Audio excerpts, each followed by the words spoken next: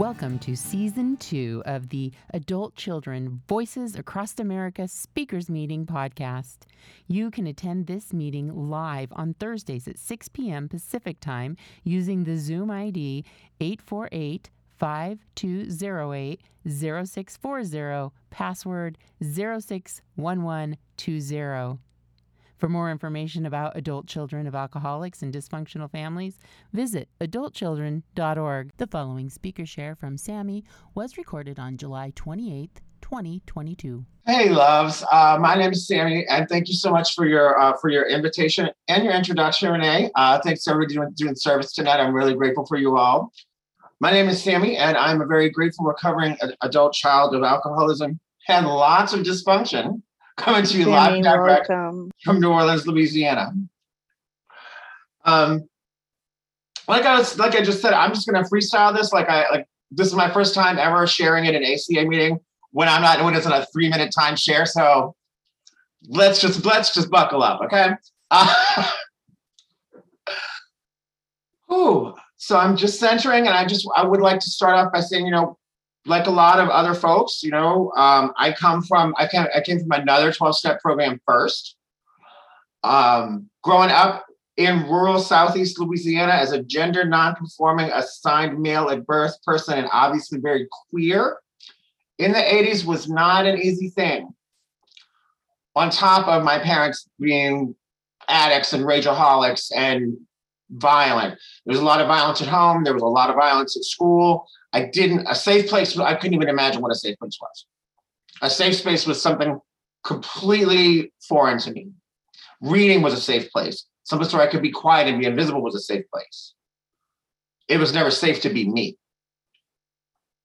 It always felt like, and I understand that it always felt to me like either I got one or two responses from people that I dealt with, either at home or at school. Either I was invisible or I was the worst thing in the world. And it was either or. That was a binary, and I wasn't. And that really messed with a lot of people's minds. And it gave them all sorts of feelings, and it made them feel really empowered to do all sorts of things to me. And eventually I turned that knife on myself. Eventually I internalized all of that. I remember having suicidal ideation as young as like maybe 7 or 8. I remember taking all those slurs and all of those hateful things that people wrote on my locker at school, that they called me to my face, that they spray painted on the blacktop in front of my parents' house. I took all those words and I said them to myself, and I never stopped for the longest time because I didn't know how. I don't know if many of you are old. I don't know how old anybody is, and I will not presume to know, but the 80s was a tough time to be in the LGBTQ community. Especially growing up in the rural South, where the messaging was that God hates gay people, and they didn't say the word gay people. Very few people did. Even the people that were supposed to be allies still kind of use slurs that we wouldn't use today. And it's wild for me to see how far the community has come. I grew up with no boundaries within my family. I don't have a coming out story. My parents went into my room one day when I was not at home and found my diary where I talked about having sex with this particular guy up in their house, and then I had to live in a car. Like, there was no coming out. It was just, that's it. And that was really hard at age 20, with really not much else going on for me like that. And I was really good at certain things in school, but I was never a standout after about maybe the 5th grade, I think. I remember I had gotten in. I don't know if this was a thing for you at your schools, but in my school, we had something called a beta club, which was like for students who had like above a certain GPA. And I remember like getting into this and being really super excited about it. And then we had like an induction, like a ceremony at my elementary school, my upper elementary school. And on the way home, my dad started tripping out. And it got really violent. It got really ugly. And he was like, you weren't praying when you were supposed to be praying. You were looking around when you were supposed to be praying before the Pledge of Allegiance. And I was like, so I never did well. I never did that well at school again. Like that, it just wasn't a thing for me anymore. And living in my car, I went wild. I didn't have any concept, and I think I read this someplace in our daily reader maybe. That sometimes it's hard for us to plan for the future because we don't really see one, and I never could see a future. I never could. So living in a car at age 19, and living, and by that point, like I grew up about 30 minutes outside of New Orleans. Then I had to find some place to park my car, aka my house. So I was kind of living in my car here in New Orleans, and I found a community. I found misfits and rejects and people who were kind of damaged by the world, and they took me in, and for better or for worse. But sometimes it was good, sometimes it was bad. A lot of times I just reenacted my family drama with these people that were probably going through their own stuff. I developed a pretty gnarly substance abuse addiction situation, which I kind of managed for the longest time. Like I went to rehab at 24 after like getting really bad off on cocaine, and then I kind of went back and forth. Like I was sober for a little minute, and really I was on what they call that dry high. I had become very close with this woman who was my sponsor, and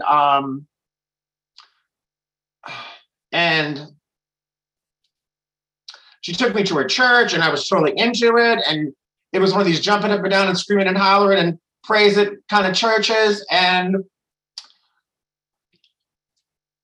I mean, I went to this church with her a bunch of times, and eventually I got baptized, like dunked at this church. And that day after that, she and I were talking, and she said to me, Sammy, there's only two real abominations in the Bible, and one is being a witch, and the other one is being a homosexual. And this church saved me from being a witch, so I think they can save you from being a homosexual. And I was so hurt, and I was so betrayed. And she gave me this book, and I'm going to call it Pray the Gay Away, but I don't think that was actually the name of it. And I read this book. And not one of those stories in this book, because it was mostly like, it was looking at it kind of retroactively. I think it was kind of like the big book of AA, where the back of it is like testimonials, right? But the whole thing was just testimonials. And not one of these things was, I'm not gay anymore. It was all, I still want to be with people of the same sex, but I'm not. But I pray about it, and then I go have sex with my spouse, who also wants to be with people of the same sex. And I was like, this sounds like a living nightmare, and this is not what God wants for me. And if that's what God wants for me, I don't want nothing to do with it. Nothing. So I walked away from God. I walked away from the whole concept of God, except as a nemesis, for a very long time. Around age 28, I was like, I had it up to here with clubs and raves, and at this point, like I was like, I'm not gonna say famous, but I was sort of like this like little New Orleans like celebrity club kid. If you can say New Orleans had celebrity club kids. I mean, it wasn't Party Monster, right? But it was because we didn't have a body count, but it was like that. It was that kind of a scene. It was that kind of a timeline. And around age 28, I was like, this is like, I kept on getting into trouble with the law, and there was nothing big, but it just wasn't moving forward. So I walked away from it all. And I actually, within a few months of me just walking away from it, I didn't have no kind of a program. I didn't have any program whatsoever. I just literally stopped doing drugs and started just working. Within a few months of that, I started dating somebody. I went on a national game show. I won $30,000. I was like, bitch, life is fabulous. I got back into college. because the first time out of college, when I was 18, I majored in drinking games and casual sex. So they told me don't come back. But at age 28, 10 years down the block, I was like, oh yeah, girl, you got this. And I was a super high achiever in school. I put the drugs down. That was nothing. I still smoked weed a little bit and drank once in a while, but I managed it because the success became the drug. Those straight A's became the drug. The 4.0 was the drug. That was the high. That was it. And I mean, I didn't have to do very much to get all these accolades. Like, I showed up, I did my homework, I made flashcards, I took tests, and here's a scholarship, and here's a prize, and here's a trip to France, and here's whoa, fabulous. And here's tuition for your grad school, and I was a super high achieving student. My parents didn't come to any of my award ceremonies though. They didn't see the point in me getting all this higher education. They told me that I was deliberately educating myself out of any possibility of gainful employment. And I was like, well, you're not the one paying for it, so how about if you shut the fuck up?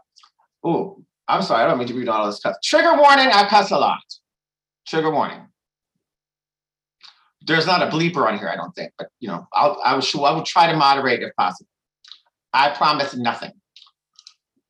But yeah, so 2009 rolls around. I've got 2008, 2009 is when I got my bachelor's degrees, and I got 2 of them. And then in 2011, I got a master's degree, and then I went out into this quote unquote real world. And without the framework of school to provide like that reference point for success, I did not know. I went into free fall. I definitely went into free fall. Like I said, I was used to like just doing, really to me was the bare minimum, and getting flowers and getting roses and prizes and trips. And, it was the same thing with the game show. I really just did the best that I kind of could. I wasn't, to me, I was just doing the bare minimum, and it was 30 grand. And it was this, and it was that. And then once I'm just putting out 20 to 25 resumes a day and writing that many cover letters every day, and crickets. I had no idea how to react except to go back to what I was doing when I was about 20, when I was living in my car and I needed to eat, so I sold drugs. I forgot to tell you that part of the story. But there you have it. I mean, that's a TLDR about it, right? Like, so I hit this this really weird, like midlife crisis, because at this point I'm like, how old am I in 2011? I'm like in my late 30s at that point. And I found jobs that I really didn't want to be doing. Like I majored in foreign languages. I ended up working in an immersion language elementary school for a little while, which I loved the kids, but the adults, I was like, y'all are fucking terrible. And that was only for half a year. And then I started teaching Spanish at a community college, and that was terrible. The money was terrible. The students were awful. And, I knew that I wasn't going to some institute for foreign language prodigies, right? Like I knew that wasn't going to be the student body that I was dealing with. But the students they just did not care. And it was like this bell curve of students, you know what I'm saying? Like there were some who were high achievers. There were some who were native speakers. There were some who never showed up. And it was that kind of a thing. And I didn't know how not to take that personally, because I never actually trained to be a teacher. Like that wasn't my jam. Like that wasn't what I was looking to do with my foreign language degree. I thought I was going to be a translator. I thought I was going to be an interpreter. I thought because I was such a high achieving student, the UN was just going to snap me right up. Or the Louisiana Supreme Court Association was going to be like, okay, girl, come on. And when I applied for those jobs, they were so far out of my league as far as vocabulary and syntax and expectation. And because I've never actually lived in a foreign country longer than, a summer in France or some time in Barcelona, a lot of times those kind of positions wouldn't take me seriously. And it's still, it would just take me that few seconds just to kind of be like, oh, because my brain kind of was still working at cross purposes. But yeah, so I ended up doing that for a while. Meanwhile, my sex addict side was in full effect while I'm selling drugs and making more money in one night than I was in a whole month at my job. And that's when things started kind of spin. When I hit age 40 and I was still selling drugs, and I was still at this shitty job that I didn't like doing. That's when everything started to really go downhill. I mean, you might say it was going down, it was going downhill for a while before that. But that's, I think, the point where I kind of committed to the path of my own self-destruction. And that went on for a hot minute. And all this, like, and this is all stuff that, as I'm telling you all this, I feel like I'm rambling a little bit, but I've had some coffee. Now that I'm in ACA, I can see where all of this, my ACA traits just coming up and coming up and coming up and coming up, and me just medicating them, and me just pushing them to the side, and me just trying to do something that I really wasn't ready to be doing yet. So I mean, yeah, I got all involved with these fucking stupid drugs and these stupid drug dealers, and I got arrested, and I kept using. All these other things kept happening, I kept using, and I kept on going until finally I was homeless on December 18th, 2018. And I really was having like all this really off the hook suicidal ideation. And I was about to kill myself because it was a week from Christmas and I didn't want to live. I remember standing at a bus stop, actually kind of behind the bus shelter, in front of this red light, waiting for a car to come by, waiting for the light to turn green so a bus could come up going fast enough that it wouldn't stop and I could throw myself under it. And my phone rang, and it was somebody that I used to use with. It was somebody that I used to do some pretty heavy drugs with. And they were still doing drugs kind of in their life, but not like in that moment. They were like, "Sis, are you okay?" No, I'm not okay. I'm not okay at all. And so I kind of gave them the rundown of what was happening. They were like, "Okay, girl, we're going to take you to the mental hospital. And from that point, you're going to go to rehab. And whatever you do with it from there is what you're going to do with it, girl. But that's the answer for you right now." And they were right. As much as I never wanted to admit it, they were right. That was exactly the answer. I spent 10 days in a mental hospital, which meant I had Christmas in the crazy house. And I have to say, it was actually the best Christmas I had in a very, very, very, very, very long time. I was safe. I was put up. Maybe I wasn't around people who purported to love me, but hurt me at every fucking single turn. And that was a theme for my Christmases for the longest time, whether they were my family of origin or whether they were whatever collection of losers and misfits I had collected along the way. Because we were all constantly reliving our family drama, constantly stuck in that drama triangle.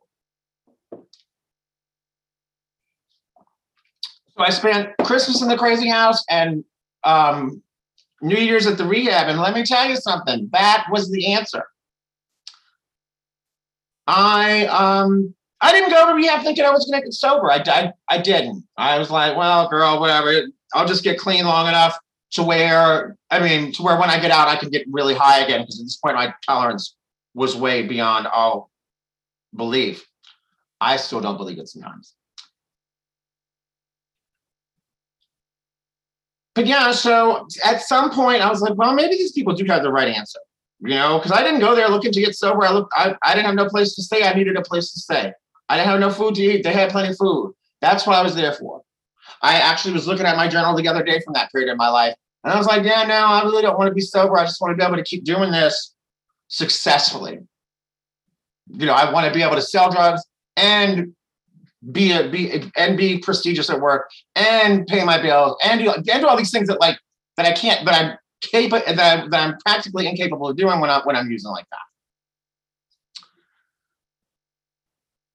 And so I got out of rehab and I did this. I took the suggestions that the people gave me, right? I didn't come back straight to New Orleans. I went to this little nowheres town in northern Louisiana called Monroe. And if anybody in here has ever been to Monroe, Louisiana, I'm terribly sorry. It's very much, North Louisiana is very much still the deep South like that. The Klan is real.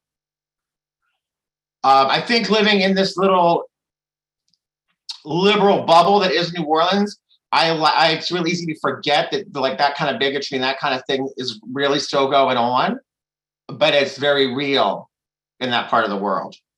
But having said that, I got what I needed out of Monroe. I needed to dry out a little bit. I needed to get in touch with myself. I needed to work on what it is to be sober, and it gave me that place. The recovery community there is very strong and very tightly knit, and I got what I needed. But when it was time to go, it was time to go. I moved into an Oxford house up there, a sober living house, and I still live in a sober living house. I came to New Orleans, and I moved into another sober living house in November of 19. Of course, the following spring is when the COVID happens and the quarantine happens. And you guys, I was really, really on the verge of a very severe relapse. And I think I came across on Facebook the number to a Zoom AA meeting, and I was like, what? And that saved my life there. That saved my life right there. So I'm very grateful to this platform. You're gonna hear me talk some shit about AA in a second. But I'm grateful for 12 steps for the framework. Because it's not really that I'm going to talk shit about AA, but I'm going to say I feel like a lot of times the way that my experience with the people who put it into practice a lot of people that I've run into have tended to be very, very dogmatic about it and very, very judgmental about recovery. And I only say that to contrast it with ACA recovery, but I'll get there. Put a pin in that. So yeah, the quarantine happens. My parents, who, by the way, I don't know if I mentioned, I know I didn't mention this. My parents, who have at this point amassed pretty much unlimited money. My parents in June of 2020 decided to move away from here and sell their house down here where we grew up to go move into this house that they had purchased in Colorado so they could smoke weed all day. And my two sisters, which they're my sisters, but I mean, technically they're my half sisters because my mom was trying to trap a man into marrying her when she was 19, and she got pregnant with me. And then he said, oh no, girl. And he gave her some money to either get an operation or leave town. She left town. She came back to town when I was about a couple days old. And then when I was about 4 months old, she met the man that she would later end up marrying, who gave me his last name, which, by the way, is not Pat.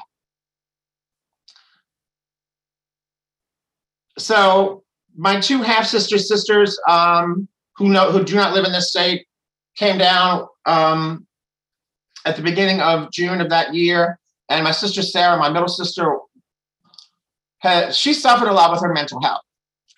She was kind of up and down and kind of, she had lost her job. She didn't have her medicine. She didn't have neither her diabetes medicine nor her mental health medicine. She's a little bit wacky. My parents wanted us to basically de-hoard their house. Did I mention they're hoarders too?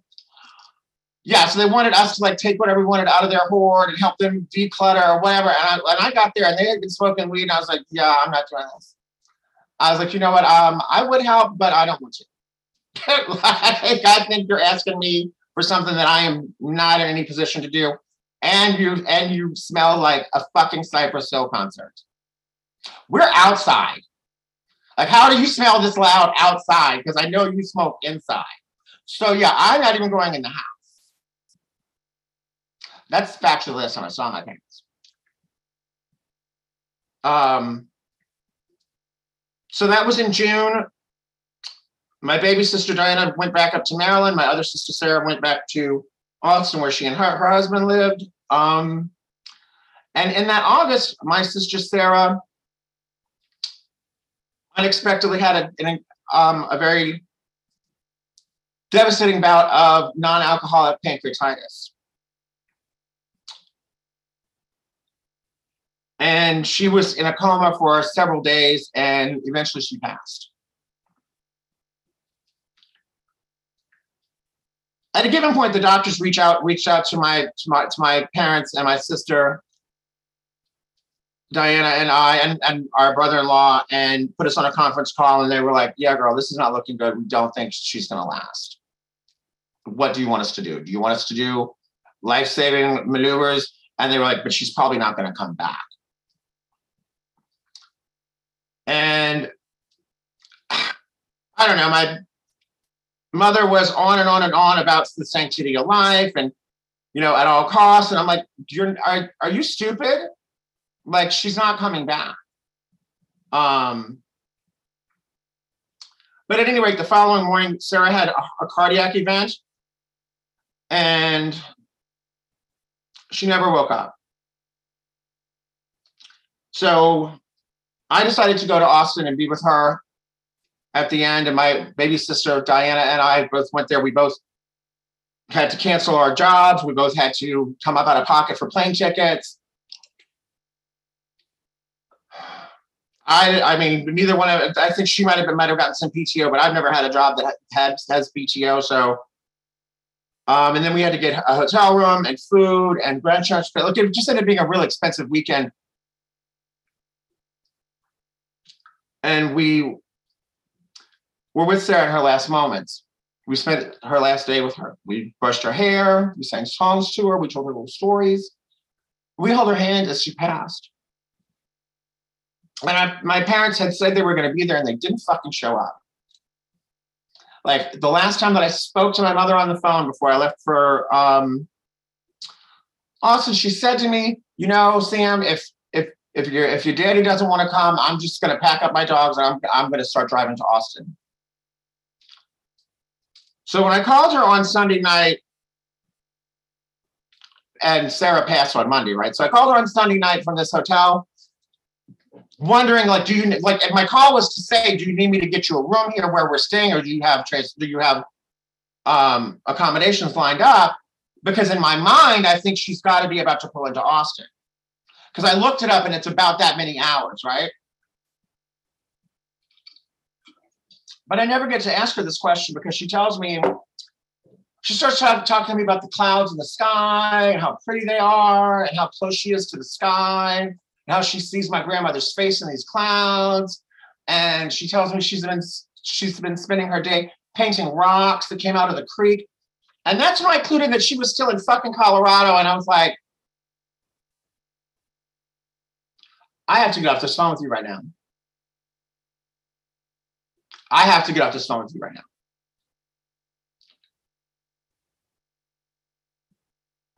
And yeah, that was the end of our interaction for a very long time.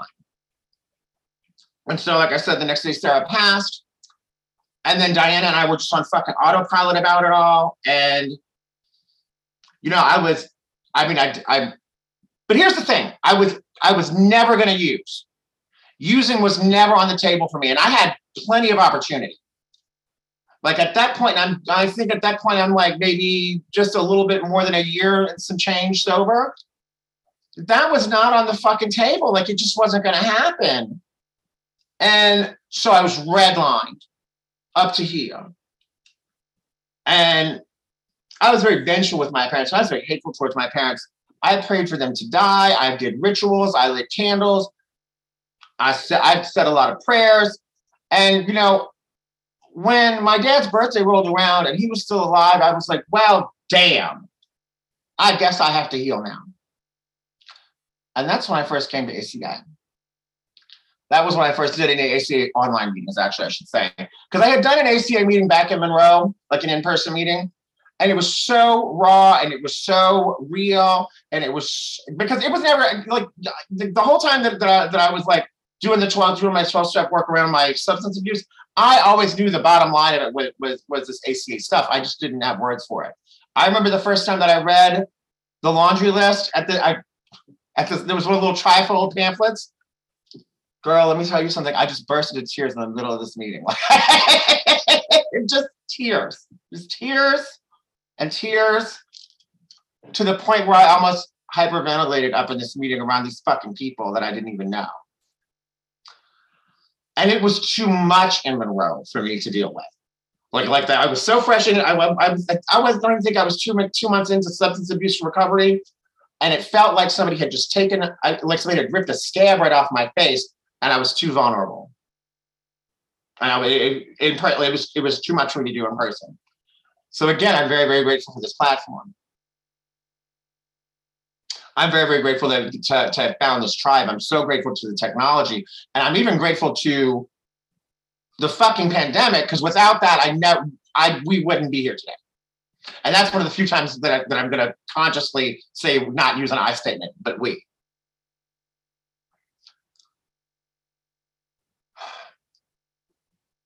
But yeah, I bought the big red book. I bought Strengthening My Recovery. I got the workbook. And I started throwing myself into it all furiously, the same way that I'd thrown myself into my substance abuse recovery. And what I didn't realize, and looking back on my journals from that time, I can see where I was beating myself up because it wasn't going as fast as what I thought it should go. And now that just seems so absurd to me. Like now I've onboarded the idea, and this is one of the things that I love about ACA is I don't have the book. I have the book, but not in front of me. But one of the big takeaways from ACA for me has been that recovery doesn't have to be linear. It doesn't have to be a straight line to anything. Like I get to fall back. I get to have days where I'm just not as good. I get to have days where, I do the affirmations and I say the prayers and I go to the meetings and I journal until my little hands are all crumped up, and I still fucking hurt, but I don't have to act out. I don't have to hurt myself, and I don't have to hurt anybody else about it. And some days I'm better than others about not hurting others or not hurting myself. So far, it hasn't been any substance abuse. I've been using substances since December the 18th, 2018. But I also face disordered eating. So the other night, did I order a dozen donuts at midnight? Yes. And I'm not ashamed. Did I eat a dozen donuts at midnight? No, I actually ate 3. I was like, okay, yeah, girl, this is kind of too much. And I gave the rest to my roommates, but I gave myself permission to do it and not feel badly about it, because it's not the end of the world. At the point when I started coming to ACA meetings, right after that, my health markers were through the roof. My weight was through the roof. And I'm going to talk about my health markers and not the waistline, because I don't think I think the health markers are more important. But I had another attack of pancreatitis, because I had one previously. But I had an attack of pancreatitis right after I first started coming to ACA meetings in November 13th, 2020. And when I went in there, they said that my cholesterol was like 800. It's supposed to be under 150. My pressure was bad. Diabetes through the roof bad. I think my A1C was like a 9.2. And in that period of time, I've learned so much about self-care through ACA. And I'm not here to I'm not trying to give you some meal plan lecture like that. That's not what I'm even trying to talk about. But I will say that the tools that ACA has given me have allowed me to look at myself with compassion and respect, and laugh at myself when I order a dozen donuts at midnight, or not take it so seriously.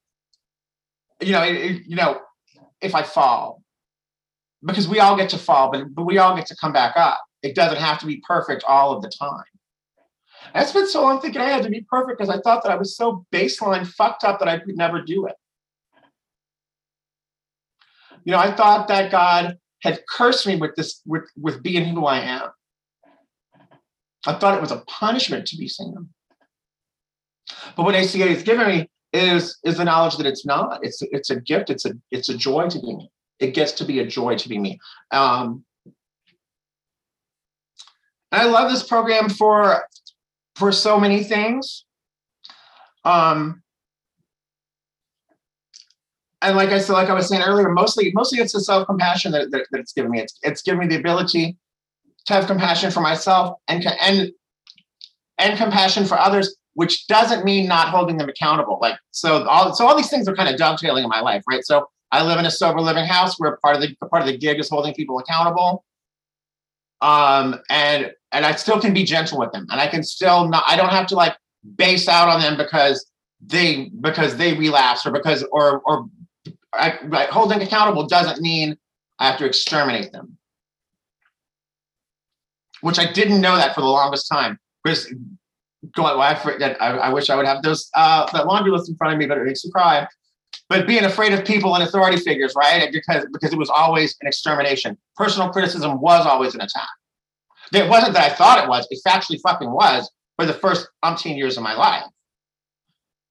And so I've learned to recognize that in other people. Like I live, just like I think anybody, and I think that's one of the biggest jokes of ACA, is that the longer you're in ACA, the more that you see how many people really need to be in ACA, especially like in the recovery community. Like, I mean, and again, I'm not trying to diagnose anybody, but everybody that I live with, they belong in ACA, child, and I'm the only one.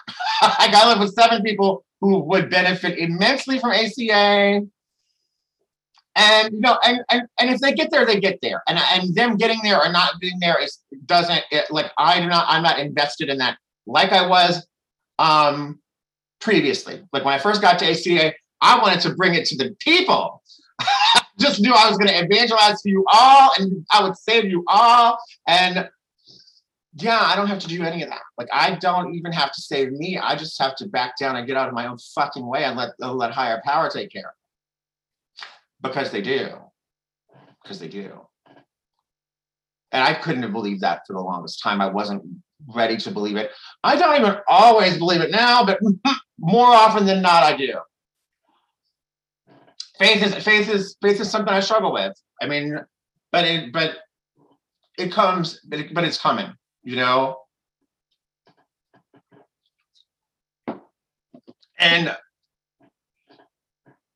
it's so funny, like right immediately before this meeting started, my baby sister called me up from Maryland, and she was telling me she's going to her first ACA meeting on Sunday, and it's an in-person meeting, and I'm so happy for her.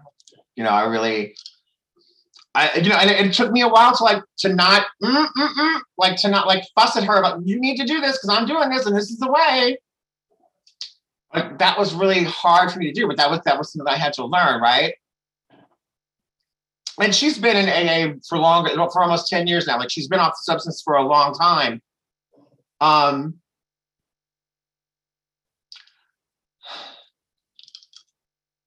like, I'm in this place right now with her. She and I are both kind of in this place where the thing I didn't tell you about what happened with my sister Sarah is that so after she passed, we had her remains cremated, and since then we haven't been able to afford to bury her.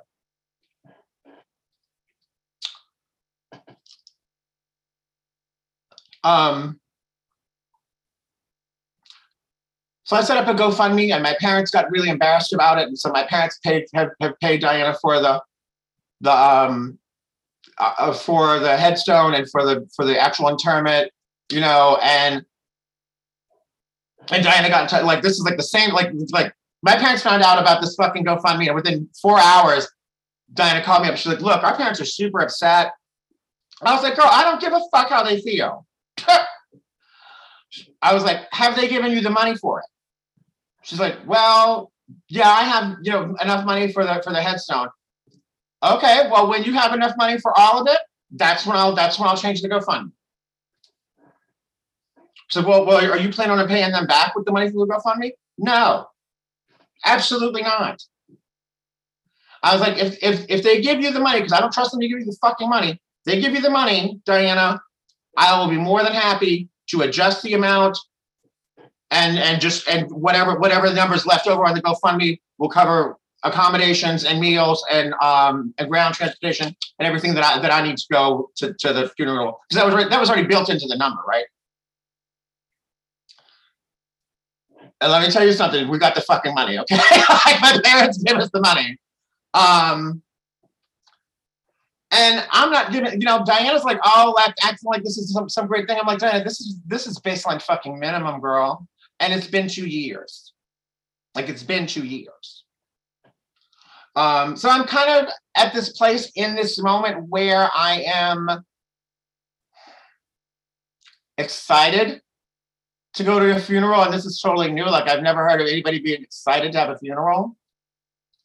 But I am excited about it. I am excited for Diana to be able to put a period at the end of the sentence. Because this whole time since Sarah passed, her remains have been in Diana's apartment up in Maryland.